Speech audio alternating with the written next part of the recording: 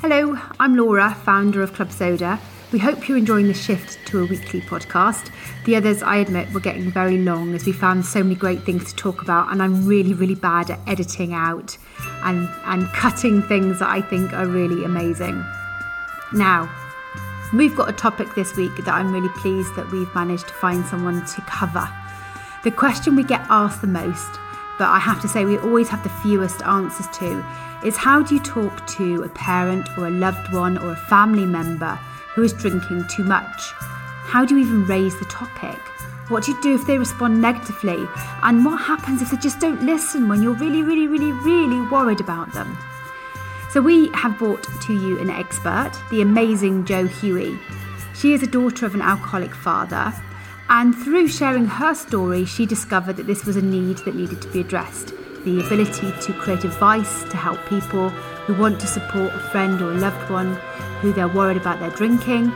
And for those who have got an alcoholic parent, they need support too, a space to share and confide and to build their confidence and self-esteem.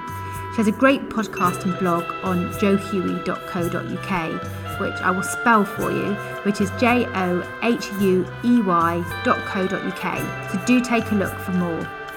But do listen as I talk to her about how to raise the subject of drinking and support a loved one through change.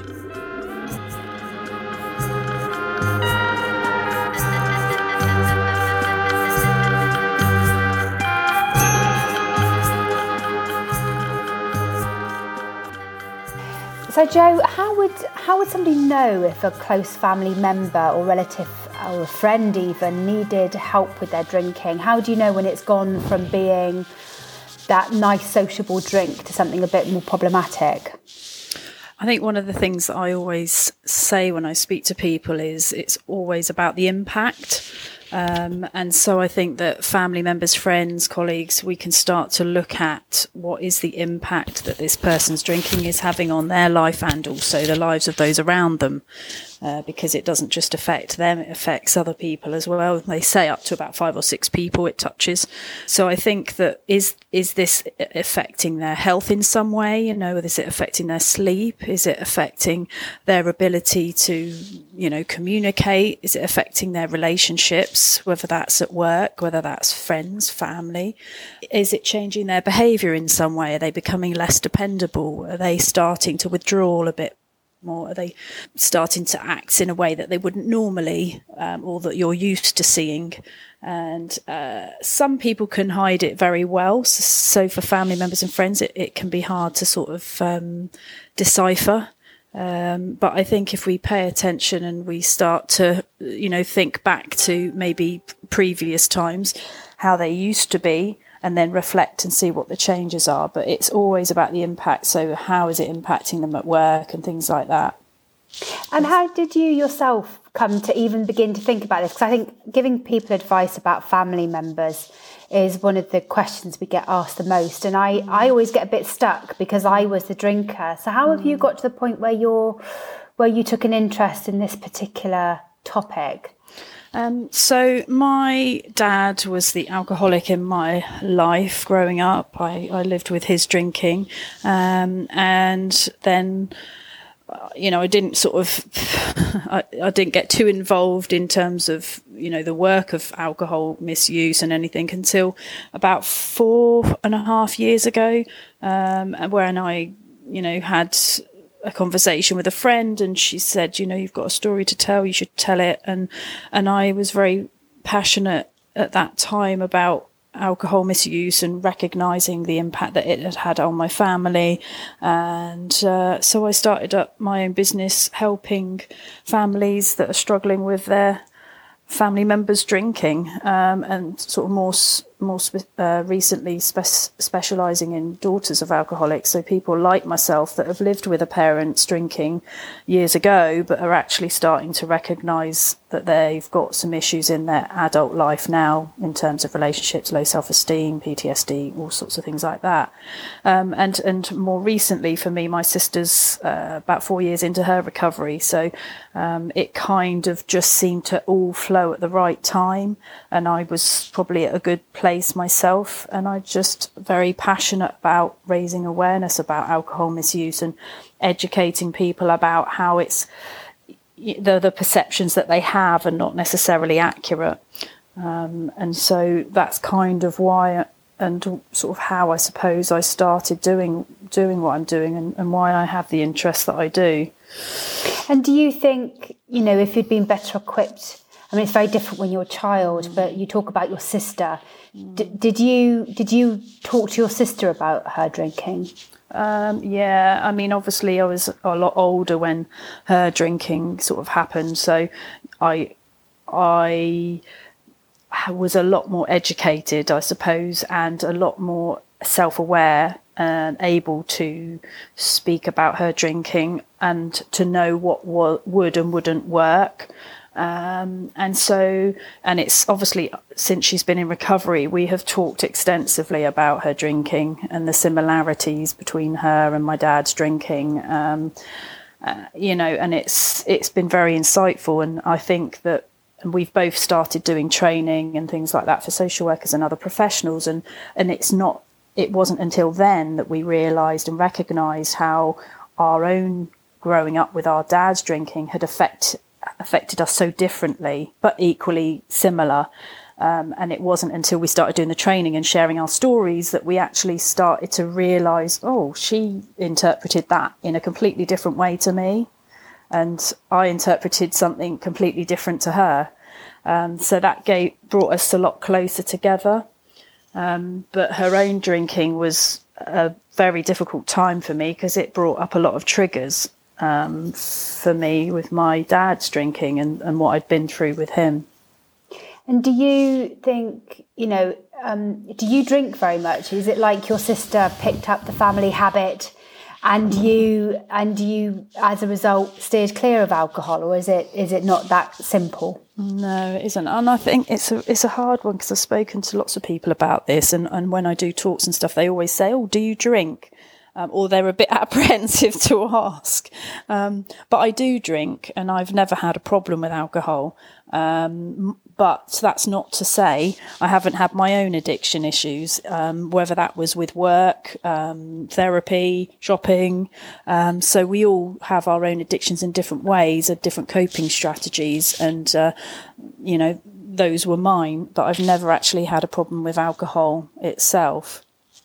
So when your sister, so this is the thing that you talk about beginning to know when somebody's drinking is getting a bit out of control. And the things that you talk about are actually quite early signs. Yeah. But when you go to speak to somebody, because I guess we've got this binary view in the UK that, you're either okay or you are a rolling in the gutter alcoholic. How can you begin to approach somebody when you're worried about their drinking in a compassionate way, but also without them feeling judged? It's so difficult. It really is. I know it's definitely one that a lot of family members struggle with. I think, like you've said, it's compassion, it's non-judgmental approach. It's, I've noticed that, maybe you aren't sleeping as well as you used to, or you're not, doing the things that you used to do and that you used to enjoy, and I've noticed this, rather than you are doing this or you are behaving in a way that's not acceptable and I'm not going to put up with it. And, that kind of approach. It's more, I'm worried about you and your health, or I've noticed that, you seem to be getting distracted a lot more easily recently. That kind of thing. And also I think sometimes we can pre-frame it and say, this isn't about judging you. I'm trying to understand, and I'd love for you to, talk to me about this if and when you're ready to, because not everyone's ready to talk about stuff. And ultimately people can be very defensive when it comes to their drinking, because a lot of people may well be in denial and not recognise themselves that it's an issue, or at least that's what they say. Yeah, of course. And if anyone had talked to me when I first gave up, before I gave up drinking, I'd been very defensive about it and wanted them to butt out. But equally, deep down, I wanted somebody to care. So it is a very difficult situation. And I guess the balance. Do people have to sort of maybe mention it, but then not keep mentioning it and then hope that the person comes back to them? Or how might you begin to talk about it over a period of time without sounding like you're nagging your mates? Yeah, I think, again, it comes from a place of inquiry, curiosity. You're showing an interest. You're saying to the person that you love and care about them, and you'd like to understand what's going on for them, and how can I best support you? Ask them. They might not know the answer. Sometimes they don't, but if we say, how can I help you? You can say, okay, I accept you might not want to talk about this, but I just want you to know I am here, and if it's okay with you, I'd like to check in with you every so often just to make sure you're all right, and I feel I wouldn't be doing my job as a sister, brother, mother if I didn't do that. I think it's definitely the way that you've framed it is about taking the sting out of it and showing that there's a reason why you care. Yeah. And that you've noticed something, there's a reason why you're asking, and that's through love. And that you're explaining the logic behind what you do. So that idea around, I may check in again in the future, lets them know that this isn't just going to be a one-off, no, but also that you will always be there. So actually, if they choose to raise it, that you will be more than willing to listen to them as well. And I think it's also not just about the one-off approach in terms of how do you sort of say things, but the ongoing incidents that might happen and how you react to them. Because if they start behaving in a way that's unacceptable and you escalate that by retaliating, that sort of behaviour is going to make them retreat and they'll never want to talk to you about it. So it's the ongoing behaviours that we have to be mindful of, because if we're starting to be very judgmental about things or getting annoyed and all the rest of it, that's not to say we have to put up with their behaviours if it's unacceptable, but that's when we bring things like boundaries in place and we do it in the right way. So I'll come back to that, which is not having to accept the bad behaviour, but carry on with that conversation about that patience that you have to show when you raise the issue, and understand that you can't control the other person. All you can do is offer them what you have available, which is listening and support. Yeah. And it's so tempting, and I see it quite often from those of us who have changed our drinking, that we want to save someone else the pain that we've been through. Of course we do, yeah. And it's so tempting to just want to dive in with solutions. It's very much me, actually, dive in with all sorts of solutions. But actually, you need to just be patient and kind, say a few things, but also be prepared to back off. For sure. And I think some of that for me, if not a lot of it, is about our own state. We have to manage our own state. And if we're not able to manage what's going on for us, it's going to come out in our communication with them. So if we have an innate need to fix things, or we're feeling very frustrated or angry, we need to come at the conversation at another time, in another place, when we're not coming from that space, because it will only cause more problems and they'll be able to tell. And I am a great believer in asking, like I say, sometimes they may not know, but we need to ask people what they want, as well as being present and showing up for them when they don't ask for it. Because they may well say, actually, I just want you to listen, or I don't know at the moment, but actually just having you here is enough. Or do you know what I mean? Sometimes that's all that's needed, but we do need to have that compassion. But for family members, it is the hardest thing to find compassion when they're having to deal with consequences of behaviour. And I think that's what I'd like to go on to, because, of course, the consequences of behaviour can cause immense stress in the person who's on the receiving end of that. And therefore trying to deal compassionately with someone who's completely being an idiot to you, potentially violent, but also angry, or not showing up, or unreliable, is really difficult. What do you do when their behaviour has got to a point when it's really, affecting you hugely? I mean, there's only so much patience you can show, surely. Yeah, I mean, when you're living in the same household, that's very different to if you're living separately, you've got some space between you. But when you're living in the same household as a drinker, it's intense, it's overwhelming, but also it varies person to person. There's no one answer, I'm afraid, that, you know, because everyone's situation's so different. You know, some people have got disabilities, some people, there's lots of complexities, children could be involved, all sorts of things going on. But ultimately, I would say, with anybody's behaviour, whether it's alcohol, drug related, or just generally, you know, we have a choice. We do not have to put up with bad behaviour. And so we are well within our rights, and it's, you know, our business and our responsibility to put boundaries in place and to say and to demonstrate and to communicate to people what is and what is not acceptable to us. And we have to respect other people's boundaries equally. And you know, unfortunately, family members will usually say, but I just need to know that I've done everything possible to help this person, because they can't get any peace they can't have a peace of mind until in their head they think they've done everything possible to help. And unfortunately, that could take years for them to get to that point, which is a really sad place, because we need to make sure we look after ourselves, and things like boundaries are the first step, really. We have to make sure we keep ourselves physically safe. We have to make sure we keep ourselves sane, and boundaries will help us do that. How would you go about setting boundaries?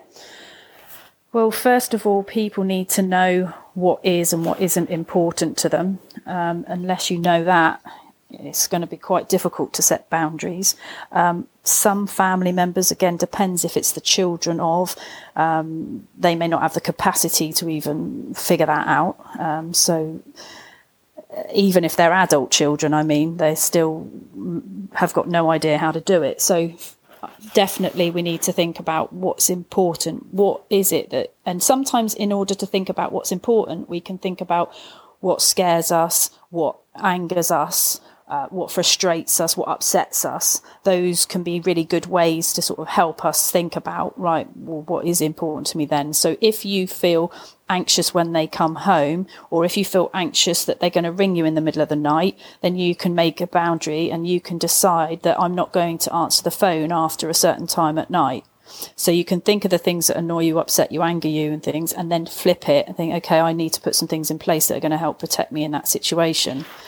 I guess, is it also worth, you know, often we talk to people about the behaviour, but not what's caused it. So it might be worth saying, I feel anxious when you come home in the evening because you're often quite angry.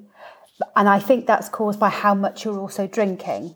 So you can be angry about, you know, spending lots of money, but rather than stopping there, actually explaining. And I think the reason why you spend more money than you plan is because of the amount you drink, and help feed it back all the way through to the root of that problem. Does that help? Part of me is, I don't, sort of a bit clenching with that one. That's okay. Only because again, it depends on their state of mind when we have these conversations, of course. So we don't want to have these conversations when they have been drinking, because they're not going to take anything in at all. And it's not the right time. We need to do this when things are a little bit calmer. Definitely when people are calmer.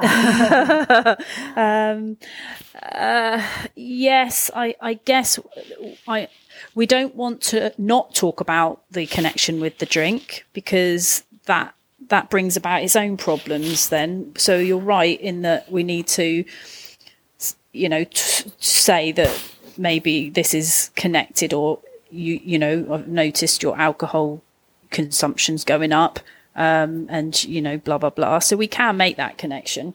But we just have to tread very carefully, as I say, because they can be very defensive. So, and again, everybody knows their own family member or whatever the best. So they are the best judges of, you know, of how that person may or may not react, and also how long it's gone on for, and is it the first time you've talked about it? Because if you keep repeating the same things, it's never going to go down well. Yeah, I mean, I constantly think about the things that I could have said to my dad and all of those things, but you know, sometimes there just isn't the right words, or there isn't the right, or you don't think they're in the right frame of mind to hear either.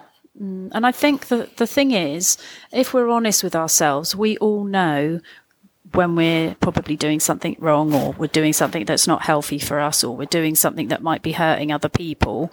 Generally, deep down, if we were to be honest with ourselves, we know. And so that's why it can be harder when people point it out to us, and especially if they keep going on and on about it. That can be hard, can't it? Because we all know, like, you know, if we need to lose weight, we know we need to lose weight. We don't want people to keep telling us, no, absolutely. You need to lose weight. Or hiding the cake. Yeah. How would we know if alcohol, or those alcohol use of our family member, is affecting children?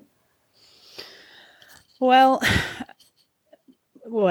if there are children present when someone is drinking heavily, I don't just mean having a glass of wine after work, or again, that's dependent on the person as well, and if they've eaten and how they behave. But ultimately, it will always impact children.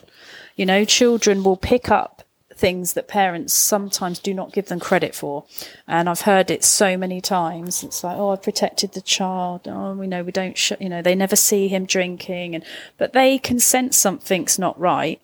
They aren't stupid. I mean, I was very young, and I knew that my dad, something wasn't right, and that he was drinking and his behaviour wasn't right. So we've always got to be very mindful of the impact. And I'm very passionate about this, I suppose you could say, because I've been there myself, and this was one of the biggest things for me that I struggled with, was the fact that I felt so powerless. And a lot of daughters of alcoholics that I work with say the same thing, because as a child you've got no control, you can't do anything, you can't get yourself out of that situation, and I know sometimes parents can think that they're protecting them, but often it doesn't work like that. But it does depend on if it's, you know, someone that's drinking and their partner is, you know, very protective of the children. That's a different situation again. It really depends on the dynamics in the family home. I guess, yeah, it's. I mean, it'd be lovely if there was a magic wand where there were some words we could use and it would all work perfectly. But we're dealing with people, and our relationship with those people, and knowing those people, it can all be very difficult. Yeah. I know quite a few people who are frightened that if they raise the issue with anyone else outside the family, that social services will get involved if they've got children. What would you advise people in order to be able to get some additional help in? Like, I know people who would avoid the doctor, even talking to their doctor, because they're frightened about that. Well, generally, if people go to a GP, the GPs will refer you on to a drug and alcohol service, or refer the person onto the drug and alcohol service. GPs generally don't get too involved with the drug and alcohol side of things because it's not their specialist area. And in terms of families, sadly at the moment, it's still not where it needs to be. GPs probably on the whole don't offer particularly great support for family members, sad as it is. So there's other organisations that can do that. I think that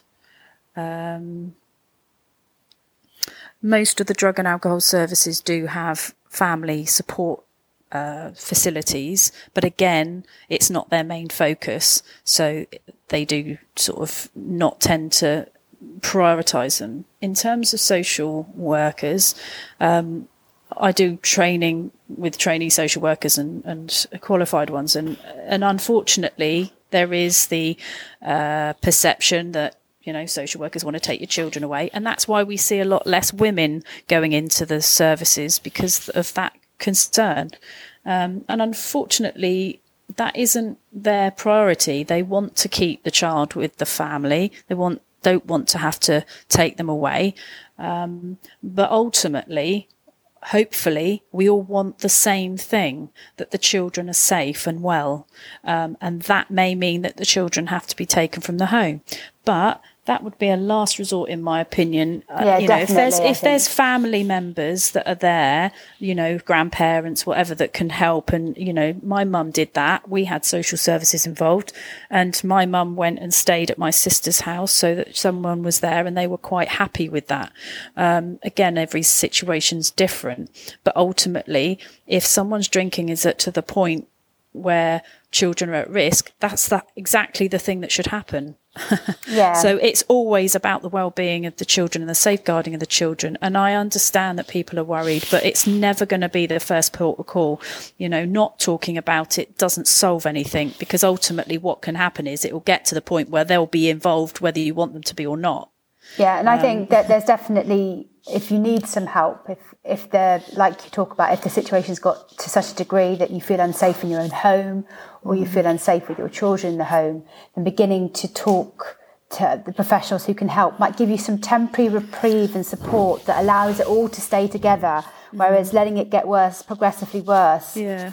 That's right. They're there to help support you, that's the idea, to help support you through it, to help to keep the family together, because, they don't want to have to take the family away. They know that they're better with their, in most cases, but obviously if the children are at risk, then they will remove them from the home, but it's not the first port of call, at all. So I think it is important to, again, you can't make someone not be afraid to do something, but I want to reassure people that it certainly isn't the first port of call, and that people, that the social services are there to support you. And go to the drug and alcohol service locally first, and you may find you get a lot more support. Just to have someone to support you while you raise the issue with your partner is helpful on its own. Yeah. What about somebody who just doesn't want to be helped? This is the big one, isn't it? I mean, there are so many people, family members, that obviously want to help a loved one. Of course they do. It's a natural thing to want to stop someone that you love being in pain, being hurt. Particularly difficult for parents. So if their child is the drinker, I can't even begin to imagine how hard that must be for them, because, naturally they are, we all know that parents are there to look after you, do everything they can to safeguard you, to protect you, to help you. That's their role. But unfortunately, in this situation, when it comes to alcohol, that does not apply. And it must be so difficult to stop thinking in that way, and apply a different a different mindset to this whole alcohol thing, because, you can't make somebody stop drinking if they don't want to stop. And even if they are doing something to hurt themselves, then unless you're going to watch them 24 hours a day, it's impossible.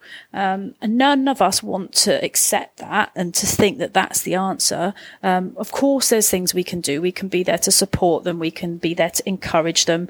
We can remind them of all the good things they used to do and love and enjoy. But ultimately, if someone's determined, they will do what they want, irrelevant of what anybody else says or thinks. And that is really hard for people to accept. And it comes back to what you said at the beginning, which was, remind them that whenever they're ready, you're there for them. Exactly. And that that it isn't easy.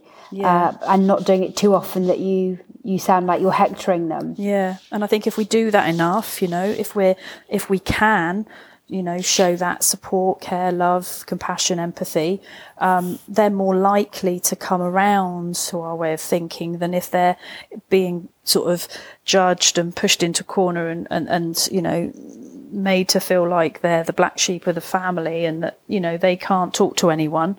That's never going to encourage them. But equally, it's a hard thing to expect of families to do when they're having to deal with consequences of the drinker's actions. When somebody goes, okay, right, I'm ready to do something about this, I need your help, what do you think are the things that you can do most to help at those early stages of that person changing their drinking? Obviously, it depends on the level of drinking. We can support them in all sorts of ways, whether that is minimizing the amount of alcohol that we keep in the house anyway. Whether it's saying that you will go to the GP with them if that's what they'd like, whether you go to a drug and alcohol service with them again if that's what they'd like. There's AA meetings again. If that's something that they want to entertain, then you can say you'll support them and you'll go along to a meeting with them. Generally, in terms of the actual reducing, because we never want family members to stop drinking. We need them to start reducing. Otherwise, it obviously, depending on their level of drinking, that can be hugely dangerous. Yeah, so if they're a dependent drinker, they need to taper first. Yes, yeah, for sure. Otherwise, they can go into withdrawals and have fits. And lots of family members have thought that that's the right thing to do. So throwing alcohol away, all of that kind of stuff, stopping them from drinking, things like that, is not helpful. Because if they do want to drink, they're always going to find it. So, yeah, in terms of supporting them, then we just need to, again, be reassuring to them, encouraging them. It's not always about the physical things, but also the emotional support as well that they need. Because ultimately, a lot of people that either are particularly dependent drinkers, have had some trauma and low self-esteem, all of that kind of stuff. So they do need that support, as I'd say more than anything. But in terms of the practical things, then going to any of the meetings and visiting your GP, reducing alcohol that you have in the house. But also, helping them find social occasions for you all to do that don't revolve around drinking. Yeah. And particularly at those times where the person may be feeling triggered or craving for a drink, if they were drinking always at 6 o'clock every day, helping them find the alternative activities that you can do. And also keep them busy. Yeah, and you talked earlier about reminding people about the things they enjoyed and the good things in life. Helping them build that sort of toolkit to get them through is also really helpful. And I always remember friends asking, what is it they could do to support me? And, for them, it was about accepting that the way that we socialise would change slightly to accommodate the fact that I didn't really want to be in boozy environments in the early days. And they totally went with that. And that's probably one of the most supportive things you could do. Yeah, and that patience as well, because I know a lot of the time when they, are sort of reducing and stuff, they don't want to have to then come up against questions and people saying, you're not being fun, you're not joining in and all of that kind of stuff, which can be really hard as well. Yeah, definitely. So the other question that comes up an awful lot, Jo, which I'm not really expecting you to have the cast iron answer to, but is about whether our alcohol use is genetic. I read Gabor Mate is an amazing man. He is an expert in addiction, and he talks about this. And my understanding from what I read, and probably my own belief, is that I don't believe it's hereditary. He talks about 3 things that have to be present: the addictive substance being one of them, the stressor, and environment. Us. Us. Yes. As in, susceptible organism, I think his words are. And like, for example, my sister is not my dad's daughter. So, in that situation, she wasn't, it wasn't hereditary. But she still had that addictive nature. If it's not alcohol, it's something else. And I do think the environment, where you're living, all of that has an influence for sure. But in my personal opinion, I don't believe it's hereditary. No, and I think we often confuse things as being hereditary when really they are learnt behaviours. Yeah. So in our family, the response to any emotional stimulus really was alcohol. So I learnt very early that was the answer to everything, including being more social. And then on top of that, other things made that encourage that. And the time when I drank the most was when I was in the most stress in a job that I really wasn't enjoying. So it's yes, I don't think it's hereditary, but it's certainly a generationally learnt behaviour in our family. For sure. So yeah. Yeah, I mean, for me, that would be cake. Yes. My mum loved cake, sweet things, and, celebrations, commiserations, cake. Yeah. But it's also, I mean, often we want it to be hereditary because we want there to be an answer that isn't within our control. And actually, changing habits and changing our drinking is within our control. And we can try and, excuse the embarrassment that our drinking has caused us by talking about it being hereditary. But actually, we can do that by it being a learnt behaviour and actually a socially acceptable, culturally learnt behaviour as well. We learn, it's not just from our families, we learn from the whole of society that alcohol should be part of everything, including sadness and happiness. Yeah. And so it's no surprise that it's got the place that it has, and there are so many issues with alcohol. Yeah, no, I agree, 100%. So how do you help people who want to help their family? Because helping someone to help someone else feels quite tangential, but certainly people need support to try and support others. Yeah. My sister and I do a podcast which we broadcast to educate families, because funnily enough, families that are dealing with somebody's drinking don't necessarily understand about alcohol misuse. Why would they? That they just live with the sort of consequences of it. So we do the podcast just really to raise awareness and educate people a little bit more about it from experts that we talk to. And also, I provide one-to-one support for people. Pre-lockdown, I started doing a self-development group, which has obviously been put on hold. So it's just, and over the telephone, some people don't want to meet face to face or do anything like that. So it's really just about giving them some tools and having conversations with them, focusing, to be honest with you, on them, because all they will do is focus on the drinker. And my focus is to bring them back to themselves and to help them to, keep themselves safe and sane, and to do the things that are going to help and support them, and the things that are within their control, and that are their responsibility, rather than trying to sort of always focus on the drinker. Yeah, and you've got a course, is that right? Yeah, so I created a Repair and Reconnect course, which is for 6 weeks, and it's for people that are looking to, develop themselves, recover from having, been living with and being affected by somebody's drinking, focusing on a particular challenge that they may have, whether that's relationship issues, low self-esteem. And it's a very generic course and can be applied to any challenge that you might have. And it uses my PEACE framework, which we do one of the sections each week. And it helps you to start digging deeper into your challenges and then moving through that to get to the other side so that you can feel more peace. Cool. And Jo, where can people find all that information and your podcast and everything? So all of my information is on my website, which is johuey.co.uk. And there's links there to my podcast, to my course, and other resources. There's brochures and things that help support families as well. Thanks there to Jo. I am so grateful that she's chosen to make this her mission and really fill a gap in support for those who are affected by their parents' drinking.